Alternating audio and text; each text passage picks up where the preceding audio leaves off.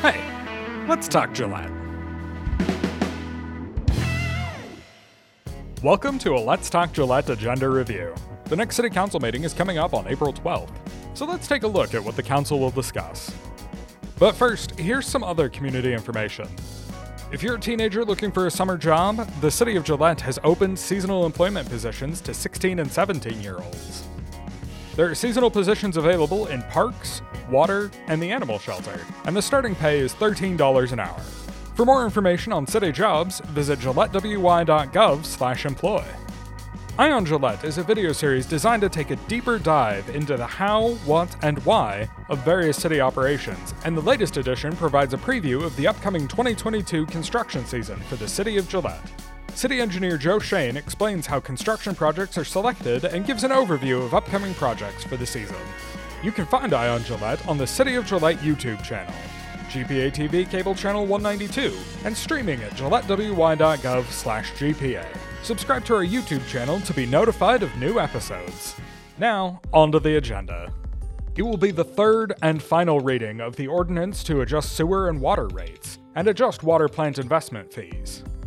There are quite a few optional 1% sales tax projects before the Council this week. They will consider bid awards for the Box Elder and 4J Road Pavement Repairs Project, the Kluver Road and Dalby Tree Irrigation Project, the Chip Sealing Project, the Asphalt Crack Sealing Project, and the 2022 Overlook Park Replacement Project. Council will also consider a professional services agreement for the 2022 Pavement Management Paver update. During the meeting, each social service agency that is requesting more from the optional 1% sales tax fund will give a presentation to the City Council. The 7 agencies presenting are the Boys and Girls Club, the Campbell County Senior Center, the Gillette Abuse Refuge Foundation, the Yes House, Personal Frontiers, Energy Capital Economic Development, and the Campbell County Conservation District. Council will also approve a 5-year professional service agreement for the city's annual comprehensive audit. An audit of the City of Gillette's finances is conducted every year, and, pending Council approval, for the next 5 years it will be conducted by Bennett, Weber, and Hermstad, LLP. That's a brief look at the April 12th meeting. You can find the agenda on the City website, gillettewy.gov, and click on any item link in the agenda to get a deeper explanation of the topic and see any supporting documentation.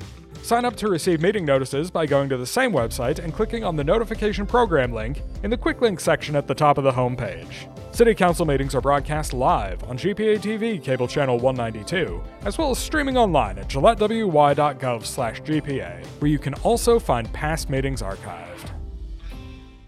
Let's Talk Gillette is a production of Gillette Public Access Television and the City of Gillette. For more information on city operations, visit the city's website, gillettewy.gov, or follow the City of Gillette on Facebook or Instagram.